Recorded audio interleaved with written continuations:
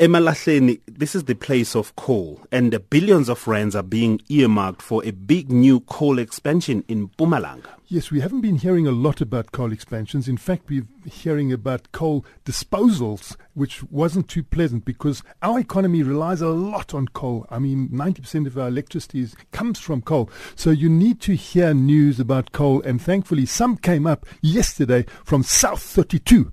Now, South 32 is listed in Johannesburg, it's listed in Sydney, and it's listed in London, and it's a spin-off of the old BHP Bulletin. So it has some very good assets here. And one of the assets is the Klipspruit Colliery. And what they're talking about now, and they'll take a decision by mid-year, by June, they'll definitely know where they're going ahead, but already the economics look very robust, is to spend more than 3 billion rand on a life extension at Klipspruit Colliery.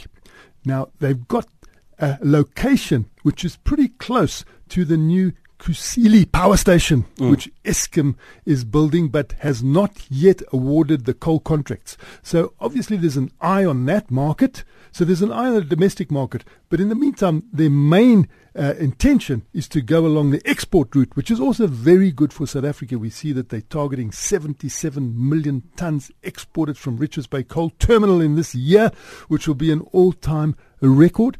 And this life extension is aimed at also putting coal down that line. So you get the benefit of the line already being there, all the infrastructure's there, and, South Africa can benefit from the foreign exchange coming in, from the taxes these companies pay, and also having a sort of a battery of coal that could go into the Kusile power station, which is being built pretty fast now. People who fly over it say it's really developed quite well. You're talking about Richards Bay coal terminal. There's a fine young man, Phumi Motsohai, who's the CEO of Richards Bay IDZ, and I think we need to go down and see what they are doing there because they're doing quite a great job there.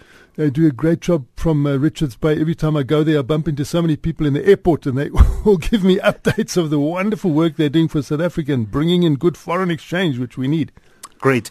And then millions of rands were spent in the last 6 months to clean up old mine dump areas. And I hope the mines are responsible for this amount of money and the spending here. It's amazing. We have been mining gold for 130 years here, and it's still not ended in this golden city where we are now. The whole economy here was built around gold. But even though a new economy has emerged, beautifully, sustainably taken over from mining, you've still got mining contributing and doing cleanups. And the big cleanup that's being done now is by DRD Gold, which has been mining here for 122 years. That was before we had radio that we're talking about. Sure. There was no radio. Radio came 1 year later. They started in 1895. And so what they have just spent in 6 months, they spent 26 billion rand just cleaning up on the western side of Johannesburg, the Crown area, which has been a veteran contributor of material from mine dumps that contains valuable gold. And they've been piping that along from Johannesburg all the way through to Brakpan and extracting the gold from that at a rate of about 140,000 ounces to 150,000 ounces a year. And that provides the money for their cleanup.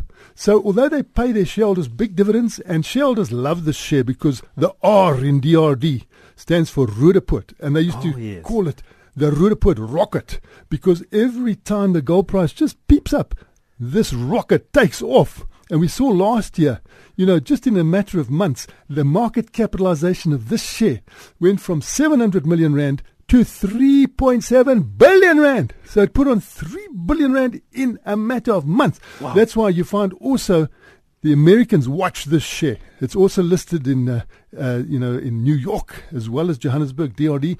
And you find the Americans are very intellectual about this share because they know they can score big if the gold price peeps up. But they are not looking only at paying financial dividends to their shareholders.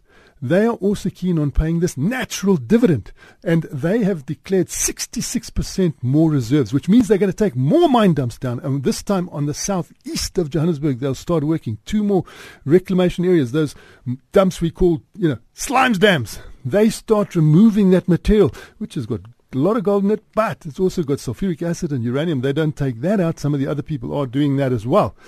And they use a network of pipes to pump this down. And you can see that they also make sure that they don't use a lot of electricity by lining these pipes. I mean, they saved 18% of electricity by just lining the pipes properly so that this material can go flying through to Brakpan, where it's processed. But they also, besides that natural dividend that they're paying and the financial dividend, they're keen on paying social dividends. They believe they must pay back to the people that live around these areas. And they've developed some incredible vegetable growing schemes. And it's remarkable how people have taken to this. They grow their own vegetables in their little homesteads in around the mine, on areas as big as a garage door. And that is enough to feed their families. But some of them have gone beyond that. They've become entrepreneurs because they know they can go into the creches and they can supply to their various activities around there. And 250 people, that was their target. They're going to get 250 people growing vegetables for themselves. That was the target. They've already got 600 people doing this, growing vegetables for themselves, many of them now sprouting out as entrepreneurs, which is incredible. And they believe also in an educational dividend because they employ different types of people, higher skilled people, 2,000 people, but those people move this material. It's a lot of material to move. There's a lot of pipeline. They got higher skills, higher pay, but they also need a higher education background. So what they're doing to the local community, they have brought extra lessons in maths and science. And a lot of people are taking advantage of this, but one character, he actually has scored 100% in maths and 100% in science in the last matric results. He's one of the people who took advantage of this. So it's not only mine dump cleaning, but also social development. Enormous global demand is on the way for South Africa's platinum. The Mining Indaba was told. This Mining Indaba, it gets some good input from people like Robert Friedland, who's from Ivanhoe, and who is planning to mine platinum in South Africa and is doing a lot of work on this new mine that he's developing near Mogalakwena mine in Limpopo.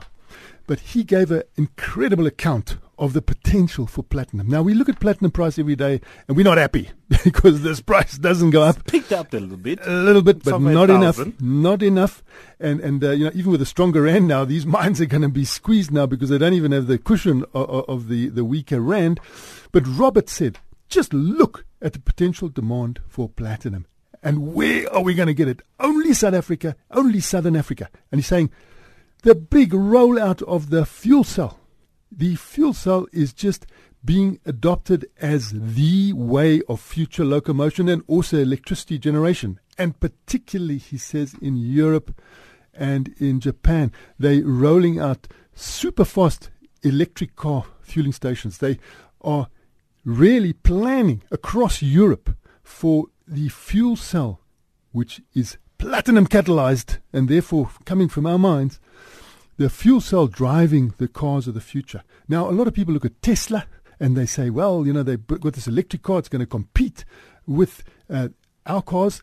It will, but in a smaller niche. That is for really smaller cars. It uses a lot of copper, but it is not going to be the long-range cars, the long-range vehicles that we know how we use them now. And we can continue doing that, and the quick refilling of the fuel, it's going to be through the fuel cell. And that was heard at the Mining Indaba. Professors came in there on the sidelines and confirmed all this. A lot of people spoke about also the stationary fuel cell, where you can have almost a power station in your house because you're using that gas-driven fuel cell. But the big thing is that it'll boost our platinum, and we need to boost platinum because platinum cannot be consumed, and that is one of the problems why we have this low price at the moment, because the stockpiles develop.